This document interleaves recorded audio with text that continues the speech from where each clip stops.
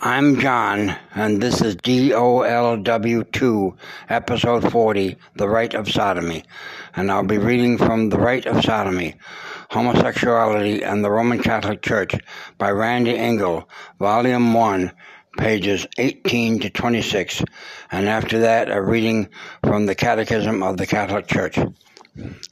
Concerning the practice of educative pederasty in ancient Sparta, we have conflicting historical reports. Plutarch said that by the early age of 12 or 13, a Spartan youth had chosen a male mentor and lover.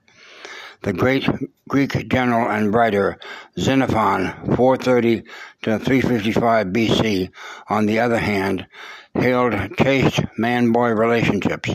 However, he did note that certain Spartan pedagogic rationalizations were used as an excuse for men to approach good-looking boys under the guise of a show of friendship and virtue, and it also helped cover their sense of shame and fear of punishment that they would take pleasure in the seduction and sexual molestation of the young. Xenophon held that men seek to keep shameful illicit homosexual love secret. In contrast, honorable chaste love is public, not hidden, and many know and approve of it, including the family of the boy. I think I ought to say something also about intimacy with boys, since this matter also has a bearing on education. In other Greek states, for instance, among the Boeotians, man and boy lived together like married people. Elsewhere, among the Ilians, for example, consent is won by means of favors. Some, on the other hand, entirely forbid suitors to talk with boys. The customs instituted by Lycurgus were opposed to all of these.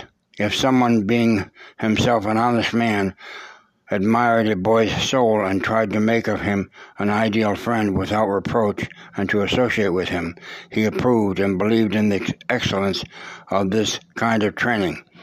But if it was clear that the attraction lay in the boy's outward beauty, he banned the connection, as an abomination, and thus he caused lovers to abstain from boys, no less than parents abstain from sexual intercourse with their children, and brothers and sisters with each other. Xenophon, Minor Works, Constitution of the Lacedaemonians. Since Sparta was a closed and secretive society, and since we cannot know what went on behind closed doors or under cloaks drawn about male lovers, it is unlikely that we will ever know the extent of homosexual pederasty in the city-state. We do, however, know considerably more about the institutionalized practice of adult homosexuality in Spartan military life. From the earlier description of Spartan life, it would appear that adult homosexuality would have had a difficult time in establishing itself in such an austere and conservative society. However, we must also consider the fact that, having exploited every facet of Spartan life to ensure maximum military preparedness and troop morale and loyalty, the state was not above exploiting homosexual relations when it served their purpose. Greek tradition did not permit camp followers, and soldiers were often separated from their wives for long periods of time. Adult homosexual relations helped fill the sexual gap, providing sexual release and variety, but again with the usual caveats. Manly homosexual bonding was encouraged so long as it did not interfere with normal conjugal life. Also, the senior partner in the relationship was expected to play the dominant role in cases involving anal penetration of his younger lover. Furthermore, overt displays of effeminacy indicating possible gender tampering were strictly forbidden. In the Boeotian city of Thebes, the final outpost of Greek freedom, a similar military homosexual ethos existed, but unlike the Spartans, the pairing of homosexual lovers in battle were part of Theban military organization. No one, even the most cowardly, would want to be shamed on the battlefield before the eyes of one's lover. It was the legendary Theban sacred band or sacred brotherhood composed of 300 paired elite troops that met Philip II of Macedonia and his son Alexander at the Battle of Chaeronea and fought bravely every man to the death. That historians should recall and honor such valor is not so much a tribute to homosexuality, but rather a simple and universal acknowledgement that a soldier's courage and devotion to his nation is praiseworthy whenever and wherever it is found. Greek homosexuality, a complex picture. What conclusions can we draw, then, about homosexual practices in ancient Greece? Perhaps David Cohen, in Law, Sexuality, and Society, the Enforcement of Morals in Classical Athens, summarized it best when he wrote, "In classical Athens, the community judged individuals who engaged in homosexual relations, homosexual prostitution, or adultery in accordance with a matrix of legal rules and social norms, expectations, and values, which was characterized by the contradiction, ambivalence, and ambiguity. Was homosexuality common everywhere? The answer is no. We know that in many parts of Ionia and elsewhere, homosexuality in its various forms met with intense public disapproval. Further, even where homosexuality was integrated into a pedagogical Athens or militaristic Sparta, Thebes state system, it was rigidly circumscribed by custom and the law. Was it common among all classes of Greek society? Outside the artificially induced social environments of the porni in the gymnasia or military barracks, there is no evidence that suggests that homosexuality was an integral part of Greek society, especially among the middle and lower classes, where the sexes were more normally integrated on a day-to-day basis. Was it common at all periods of Greek history? Again, the answer is no. We find no homosexual reference in Homeric times or before the late Archaic period. Homosexuality in its different forms was associated specifically with the Golden Age of Athens and the military states of Sparta and Thebes. It was not until the dawn of the Hellenistic Age, 330 to 30 BC, following the Roman invasion and dissolution of Greek city-state system, that we see a marked return to a more normal pattern of family life reminiscent of earlier periods of Greek history, and a rise in the status of women, and new emphasis on the value of marriage and conjugal relations. It seems strange, does it not, that ancient Greece, which was dying from her depopulating habits of infanticide, inbreeding, and incessant fratricidal warfare, was given a new lease on life by her Roman conquerors. With this enforced opening up to the outside world, homosexual practices no doubt continued to intrude into Greek life, but the context in which they played themselves out had radically changed. The early Roman view. Prior to the creation of the Roman Republic 200 to 118 BC, it is highly unlikely that the early rural populations of Rome, who were attempting to master the soil and sink domestic roots, had either the time, inclination, or opportunity for the luxury of sexual deviancy that marked later periods of the nation's history. These early Romans were characteristically a practical people, not geared toward the intellectualization or spiritualization of sex or any other aspect of everyday life. Romans did not meditate, they acted. The personal sense of a will to power of the freeborn Roman male citizen was manifested in the cult of manliness and held in precarious check by an ingrained sense of Stoic asceticism. The early Roman family system was marked by close-knit family ties, a respect for women as wives, mothers, and lovers, a fairly normal integration of the sexes, and an educational system whereby fathers acted as the primary educators of their own sons, factors that mitigated against institutionalized pederasty. In terms of same-sex relations and religious practices, according to Otto Kiefer, author of Sexual Life in Ancient Rome, The early Roman sexual deities were intrinsically related always to the sexual functions of women or to love between a man and a woman. The Romans did not have an equivalent of a Narcissus or a Hermaphroditos, Cupid, the son of Venus and Mercury and the Roman god of love. Unlike Eros, the Greek god of erotic love was not tainted by any connection to same-sex desires.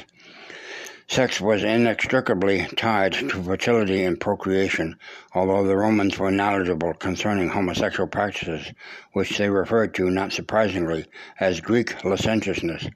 Romans stereotyped the defeated Greeks as cunning, effeminate, and degenerate. Homosexuality and societal sexual dissolution. It was not until the early years of the Republic that homosexuality in its various forms began to get a strong hold on Roman society. This rise in homosexual practices corresponded to a deterioration of family life and public and private morals and a decline in and corruption of traditional religion, set against a wider social backdrop of continuing political, financial, military, agrarian, and economic chaos and instability. The arrival in Rome of foreigners from Greece and the Far East, who brought with them foreign religions and foreign deities, many with prominent same-sex rights, contributed to an increase of exposure of the general populace to homosexual behaviors. Mithras, the soldier god of life, the sun and fertility, whose worship included the rite of the bath in the blood of a bull, took on homosexual overtones and became very popular with the Roman legions. The worship of Dionysus, who became Bacchus, was said to be connected to homosexual debauchery and murder. The corruption of the great mother cult was reflected in the worship of the goddess Cybele, whose high priests were known to castrate themselves, dress like women, and take on men as lovers. Sexual deviancy among many of the Roman emperors was accelerated by contact of the imperial court with these Eastern religious cults. The massive influx of foreign slaves who were either prisoners of war or purchased abroad by wealthy Romans and who under Roman rule of Ius Sacrum were permitted to keep and practice their religious rites was a contributing factor to the above phenomenon. The increased use of slaves as domestic servants also had a profound effect on Roman family life, both among the old Roman aristocracy as well as the nouveau riche. Many of the responsibilities of the patrician father and mother were now assumed by seroi, including the tutoring of young freeborn boys and the use of wet nurses for Roman matrons. More slaves meant more leisure time for wealthy urban Romans of both sexes, and an increased taste for luxurious living, including the freedom to indulge in and a greater toleration for sexual excesses and deviations. In this growing sexually charged atmosphere of increased sexual license, it is not surprising that there should appear on the Roman scene a version of the proverbial effeminate queen known as Cnidus, a Latin word of Greek origin, which signified an effeminate male who enjoyed being anally penetrated, sodomized, by another male. The Latin term muliebria pati indicated that a male penetrated by another male was said to be having a woman's experience. To be on the receiving end of an act of sodomy or fellatio was considered by a Roman to be a disgrace of the first magnitude. Whether or not the Cnidus was exclusively homosexual, we do not know. He may have had extracurricular other sexual liaisons with women or young boys, nor can we be sure of the degree to which monetary or other less tangible rewards, such as upward political mobility in the imperial court, influenced his behavior. We are also left with scant information as to what degree his same-sex activity intruded upon Roman society's rigid class distinctions, although it is unlikely that this was a consideration as long as the senatus was not a freeborn Roman adult or youth. It is also unclear if the senati were viewed by Roman society or by themselves to be a separate entity from the common class of male prostitutes who plied their wares on the streets of Rome. All we know for certain is that there existed in imperial Rome a group of adult effeminate men, senati, who appeared to have preferred the role of catamite passive role in same-sex relationships and who adopted a dress and mannerisms designed to attract male partners. The senatus wore distinguishing clothing that marked him as a passive homosexual, clothing that was short, soft, revealing, and seductive. He adorned his person with perfume and jewelry, wore lavish makeup, and depilated his body, including both the pubic area and buttocks. He adapted effeminate bodily gestures, including the batting of his eyelashes and the mincing gait, fractus incessus. The popular literature of the day frequently connected the senati to certain occupations such as temple dancers and hierodules, and to actors and mimes in the Roman theater. It was also alleged that they had a special means of communicating their identity to other senati and to potential clients. One of these signals was the scratching of their curly-topped head with one finger. Naturally, the outrageous and unmanly antics of the effeminate senati provided an open-ended reservoir of material for the Roman satirists and critics of imperial Rome. In Satyricon, a marvelous satire on ordinary Roman life written about 61 AD and first printed in 1664, Gaius Petronius, Nero's ill-fated advisor to matters of luxury and extravagance, captured the essence of the petty rivalries and jealous sentimentalities that characterized homosexual affairs in his day.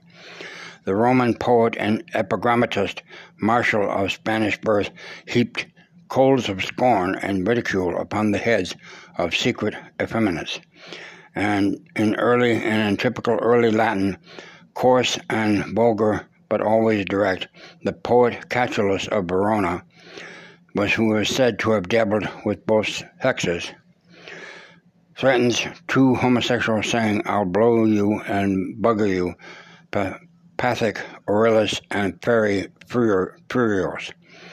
Homosexuality in the imperial court.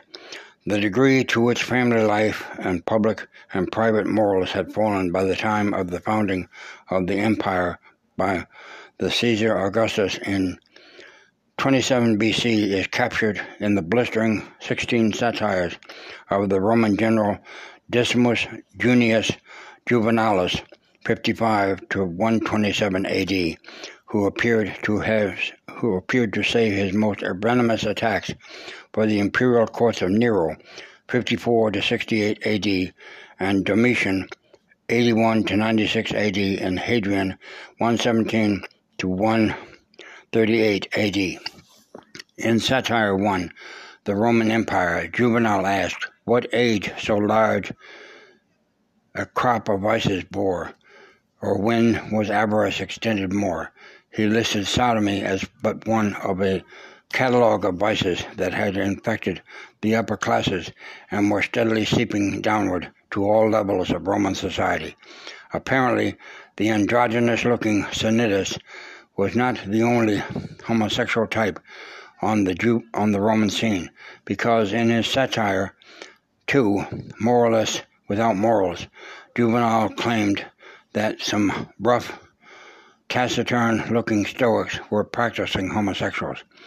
What street is not overflowing with those glum-looking queers? You rail at foul practices, do you, when you're the ditch where they dig, the Socratic buggering perverts, hairy parts to be sure, and arms all covered with bristles. Promise a rough, tough guy, but the pile doctor smiles, he knows better, seeing that smooth behind prepared for the operation. Juvenal also attacked men who entered into same-sex marriages, an obvious reference to the Emperor Nero, who followed in the path of his sadistic and incestuous father Caligula, pursued every sexual whim, natural or unnatural, including 2 marriages, one to the boy Sporus, whom Nero had castrated, thus rendering him a girl, complete with veil and full wedding nuptials, the second to his freeman Doryphorus. And while the Emperor Hadrian did not attempt to marry his Antinous, he did command that following the drowning of his young lover in the river Nile, Antinous be raised to the status of a god and worshipped with all the reverences and honors shown to a Roman deity. In Juvenile's Satire 9, the reader encounters a pitiable homosexual prostitute named Nebulis, who not only plays the dominant and active role to the wealthy Catamite Vero, but also sires Vero's children with Vero's wife to enable the old man to keep up appearances. The poor Nebulis complains that sodomy is hard work and says that he would rather plow the master's field than his person. Vero, on the other hand, is fearful of possible scandal or blackmail and was not above having his former male whore assassinated. Juvenile assures Nebulis that he will never be out of a job in Rome. Juvenile's friend, Martial, whose own tastes were rumored to be along pederastic lines, was equally effective in his poetic barbs against the growing effeminacy of Roman men and those freeborn citizens who depilate their buttocks. But for whom, he asked. The great Roman historian of the 2nd century A.D., Gaius Suetonius Tranquillus, in his biographies of the 12 Caesars, from Julius Caesar to Domitian, related a catalogue of astounding psychosexual disease in which homosexuality was but one of the psychopathic characters.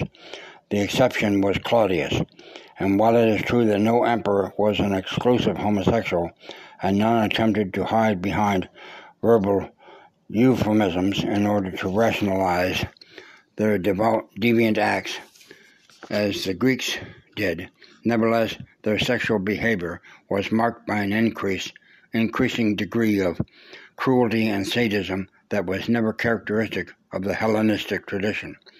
Did the Romans consider homosexuality natural? In a 1979 address to a dignity convention titled The Church and the Homosexual, an historical perspective, the popular homosexualist apologist John Boswell stated that the Romans were indifferent to questions of gender and gender orientation, and Roman law and social strictures made absolutely no restrictions on the basis of gender. Boswell claimed there was absolutely no conscious effort on anyone's part in the Roman world, in the world in which Christianity was born, to claim that homosexuality was abnormal or undesirable. He rejected the notion that gay men were told to be less masculine or inferior to straight men, and even it was Christianity and not the Romans that gave homosexuality a bad rap, he charged. Unfortunately for Boswell, even under the most superficial scrutiny, his statements on Roman indifferentism to homoerotic activities and his assertion that the Romans viewed homosexuality as being neither abnormal or undesirable, his mixing of sexual gender and sexual identity metaphors notwithstanding, cannot be sustained. It is true that under the Republic and the Empire, same-sex relations were both permitted and tolerated, if not approved of, by certain segments of Roman society, especially the ruling class, but only if certain class and gender prescriptions were vigorously adhered to. Roman citizens were still expected to marry and produce at least one male heir. Further, the norm by which their sexual behaviors were measured remained fundamentally unchanged. Sexual intercourse involved the act of phallic penetration by the bearer, a freeborn adult, of a female, wife, lover, slave, or prostitute, or, in terms of same-sex relations, the oral and anal penetration of a male inferior, that is, a slave, ex-slave, non-citizen, or prostitute who played the passive, that is, the role of a woman. Roman laws, such as the Lex Scaputinia, enacted at the beginning of the Republic, which specifically prohibited the debauchement of underage male citizens and Roman matrons, and not only remained in effect, but were expanded and eventually served as the basis for anti-homosexual legislation in the Christian era. An adult who raped or sexually seduced a freeborn male child or youth was severely punished. In homosexual acts involving two adult citizens, the partner taking the passive role could be prosecuted. Roman law continued to hold the body of the freeborn Roman citizen or youth to be inviolate against phallic penetration by another male.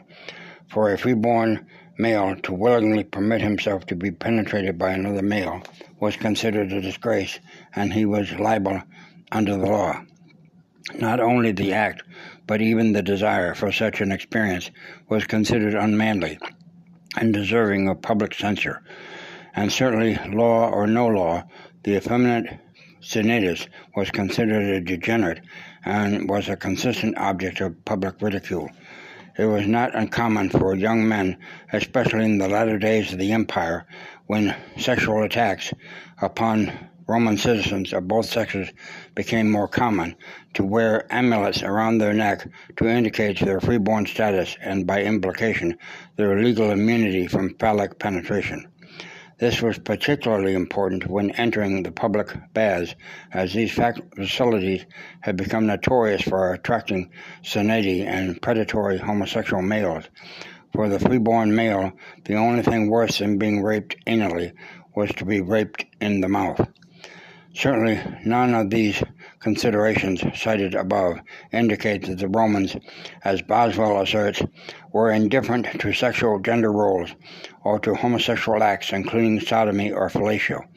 As for his statement that no one in the Roman world into which Christianity was born made a conscious claim that homosexuality was abnormal or undesirable, one has only to read Boswell's own chapter on ancient Rome and Christianity, social tolerance, and homosexuality to know this statement is false. Meaning for today. To the question of what contemporary relevance is all this controversy over the ancient Roman or Greek view toward homosexuality and homosexual practices, I respond, very relevant, if for no other reason than prominent homosexual advocates like Boswell obviously consider it so. One need only examine the testimony given in the state of Colorado Supreme Court case of Evans versus Romer to understand that what the ancients believed concerning the morality of homosexual acts is still of import today. Popularly known as the Colorado Amendment 2 case, it had its beginnings when the citizens of Colorado voted in a statewide referendum in 1992 to amend the state constitution to repeal various municipal ordinances that had been enacted to prohibit discrimination on the basis of homosexual, lesbian, or bisexual orientation, conduct, practices, or relationships. The gay lobby immediately challenged the constitutionality of Amendment 2 before the state Supreme Court of Colorado. One of the expert witnesses for the prosecution was Martha Nussbaum, then professor of philosophy, classics, and comparative literature at Brown University and now at the University of Chicago. Along Boswellian lines, Nussbaum testified that neither the pre-Christian civilizations of Greece and Rome, nor the major philosophical traditions associated with them, i.e. Socrates, Plato, and Aristotle, had any moral objections to homosexual behavior. It was not until Christianity appeared on the scene that homosexuality was condemned as being contrary to natural law and the natural common good, she claimed. All moral objections to homosexual acts are inherently theological, she asserted. Her underlying assumption was clear. Laws that discriminate against homosexuals and or homosexual behaviors are unconstitutional in that they violate the constitutional prohibition of laws respecting the establishment of religion. Nussbaum's testimony, given under oath, was challenged by John Finnis, professor of law and legal philosophy at Oxford University, and by Robert P. George, associate professor of politics at Princeton University. Professor George later wrote a scathing commentary on Nussbaum's testimony entitled Shameless Acts Revisited, Some Questions from Martha Nussbaum. According to George, Professor Finnis accused Professor Nussbaum of what amounted to a series of misrepresentations, distortions, and deceptions, and of willful falsifying of not only the positions of Plato and Aristotle, but also of modern commentators on Greek philosophy and public morality, such as Kenneth Dover, A.W. Price, and Gregory Vlastos, as well as her own published works. George noted that when Nussbaum was cross-witnessed by the state attorney defending Amendment 2, if Kenneth Dover, author of Greek Homosexuality, had concluded that Socrates, among others, condemned homosexual conduct, she unequivocally replied, no. This despite the fact that Kenneth Dover, on page 160, quite clearly states that both Socrates and Plato condemned homosexual copulation as such, and not just pederastic seduction or special cases involving bribery and prostitution, as Nussbaum claimed. George reported that Professor Nussbaum also claimed that Plato's Laws, Book 1, 636c, appears to contain a condemnation of homosexual conduct only because translators under the influence of Christianity imported prejudices against homosexuality into their translations. However, this is not true.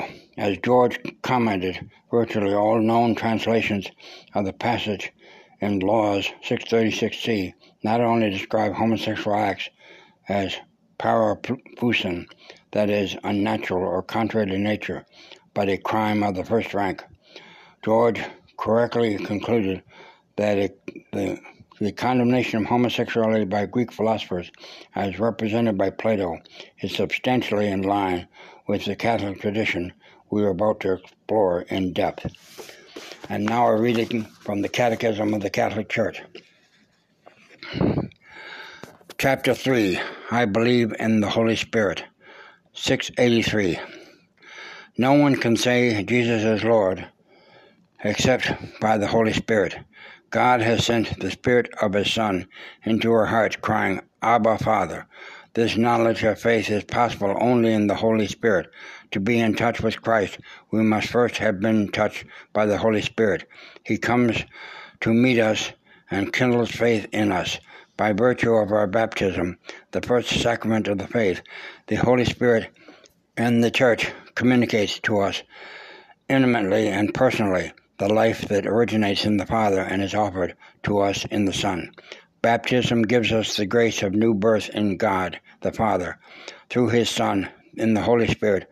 For those who bear God's Spirit are led to the Word, that is, to the Son, and the Son presents them to the Father, and the Father confers incorruptibility on them. And it is impossible to see God's Son without the Spirit. And no one can approach the Father without the Son, for the knowledge of the Father is the Son, and the knowledge of God's Son is obtained through the Holy Spirit. 684. Through His grace, the Holy Spirit is the first to awaken faith in us and to communicate to us the new life, which is to know the Father and the one whom He has sent, Jesus Christ. But the Spirit is the last of the persons of the Holy Trinity to be revealed. St. Gregory of Nazianzus, the theologian, explains this progression in terms of the pedagogy of divine condescension. The Old Testament proclaimed the Father clearly, but the Son more obscurely. The New Testament revealed the Son and gave us a glimpse of the divinity of the Spirit. Now the Spirit dwells among us and grants us a clearer vision of himself. It was not prudent when the divinity of the Father had not yet been confessed to proclaim the Son openly, and when the divinity of the Son was not yet admitted to add the Holy Spirit as an extra burden. To speak somewhat daringly, by advancing and progressing from glory to glory, the light of the Trinity will shine in ever more brilliant rays. 685. To believe in the Holy Spirit is to profess that the Holy Spirit is one of the persons of the Holy Trinity, consubstantial with the Father and the Son. With the Father and the Son he is worshipped and glorified. For this reason, the divine mystery of the Holy Spirit was already treated in the context of Trinitarian theology. Here, however, we have to do with the Holy Spirit only in the divine economy. 686. The Holy Spirit is at work with the Father and the Son from the beginning to the completion of the plan for our salvation. But to these end times, ushered in by the Son's redeeming incarnation, the Spirit is revealed and given, recognized and welcomed as a person. Now this divine plan, accomplishing Christ, the firstborn and head of the new creation, be embodied in mankind by the outpouring of the Spirit as the Church, the communion of saints, the forgiveness of sins, the resurrection of the body, and the life everlasting. Article 8. I believe in the Holy Spirit. 687. No one comprehends the thoughts of God except the Spirit of God. Now God's Spirit, who reveals God, makes known to us Christ, his word, his living utterance. But the Spirit does not speak of himself. The Spirit who has spoken through the prophets makes us hear the Father's word, but we do not hear the Spirit himself. We know him only in the movement by which he reveals the word to us and disposes us to welcome him in faith. The Spirit of truth, who unveils Christ to us, will not speak on his own. Such properly divine self-effacement explains why the world cannot receive him, because it neither sees him nor knows him, while those who believe in Christ know the Spirit because he dwells with them. 688. The Church, a communion living in the faith of the apostles, which she transmits, is the place where we know the Holy Spirit. In the Scriptures he inspired, in the tradition to which the Church Fathers are always timely witnesses, in the Church's magisterium, which he assists, and the sacramental liturgy through its words and symbols, in which the Holy Spirit puts us into communion with Christ, in prayer wherein he intercedes for us, in the charisms and ministries by which the Church is built up, in the signs of apostolic and missionary life, in the witness of saints through whom he manifests his holiness and continues the work of salvation. 1. The joint mission of the Son and the Spirit. 689.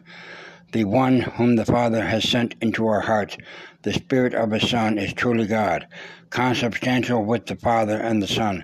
The Spirit is inseparable from them, in both the inner life of the Trinity and his gift of love for the world. In adoring the Holy Spirit, in adoring the Holy Trinity, life-giving, consubstantial, and indivisible, the Church's faith also professes the distinction of persons.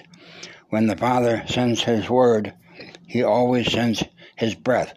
In their joint mission, the Son and the Holy Spirit are distinct but inseparable. To be sure, it is Christ who is seen, the visible image of the invisible God, but it is the Spirit who reveals him. 690. Jesus is Christ, anointed because the Spirit is his anointing, and everything that occurs from the incarnation on derives from his fullness. When Christ is fully glorified, he can in turn send the Spirit from his place with the Father to those who believe in him. He communicates to them his glory, that is, the Holy Spirit who glorifies him. From that time on, this joint mission will be manifested, and the children adopted by the Father in the body of His Son. The mission of the Spirit of adoption is to unite them to Christ and make them live in Him. The notion of anointing suggests that there is no distance between the Son and the Spirit. Indeed, just as between the surface of the body and the anointing with oil, neither reason nor sensation recognizes any intermediary, so the contact of the Son with the Spirit is immediate, so that anyone who would make contact with the Son by faith must first encounter the oil by contact. In fact, there is no part that is not covered by the Holy Spirit. That is why the confession of the Son's Lordship is made in the Holy Spirit by those who receive Him, and the Spirit coming from all sides to those who approach the Son in faith. And this is all my reading now from the Catechism and from the Rite of Sodomy. And so I'll conclude my podcast here. Our Father, who art in heaven, hallowed be thy name. Thy kingdom come, thy will be done, on earth as it is in heaven. Give us this day our daily bread, and forgive us our trespasses, as we forgive those who trespass against us. And lead us not into temptation, but deliver us from evil. Amen. Hail Mary, full of grace, the Lord is with thee. Blessed art thou amongst women, and blessed is the fruit of thy womb, Jesus. Holy Mary, Mother of God, pray for us sinners, now and at the hour of our death. Amen. May God bless this podcast, and may the Holy Spirit use it to touch people's hearts. In the name of the Father, and the Son, and the Holy Spirit. Amen.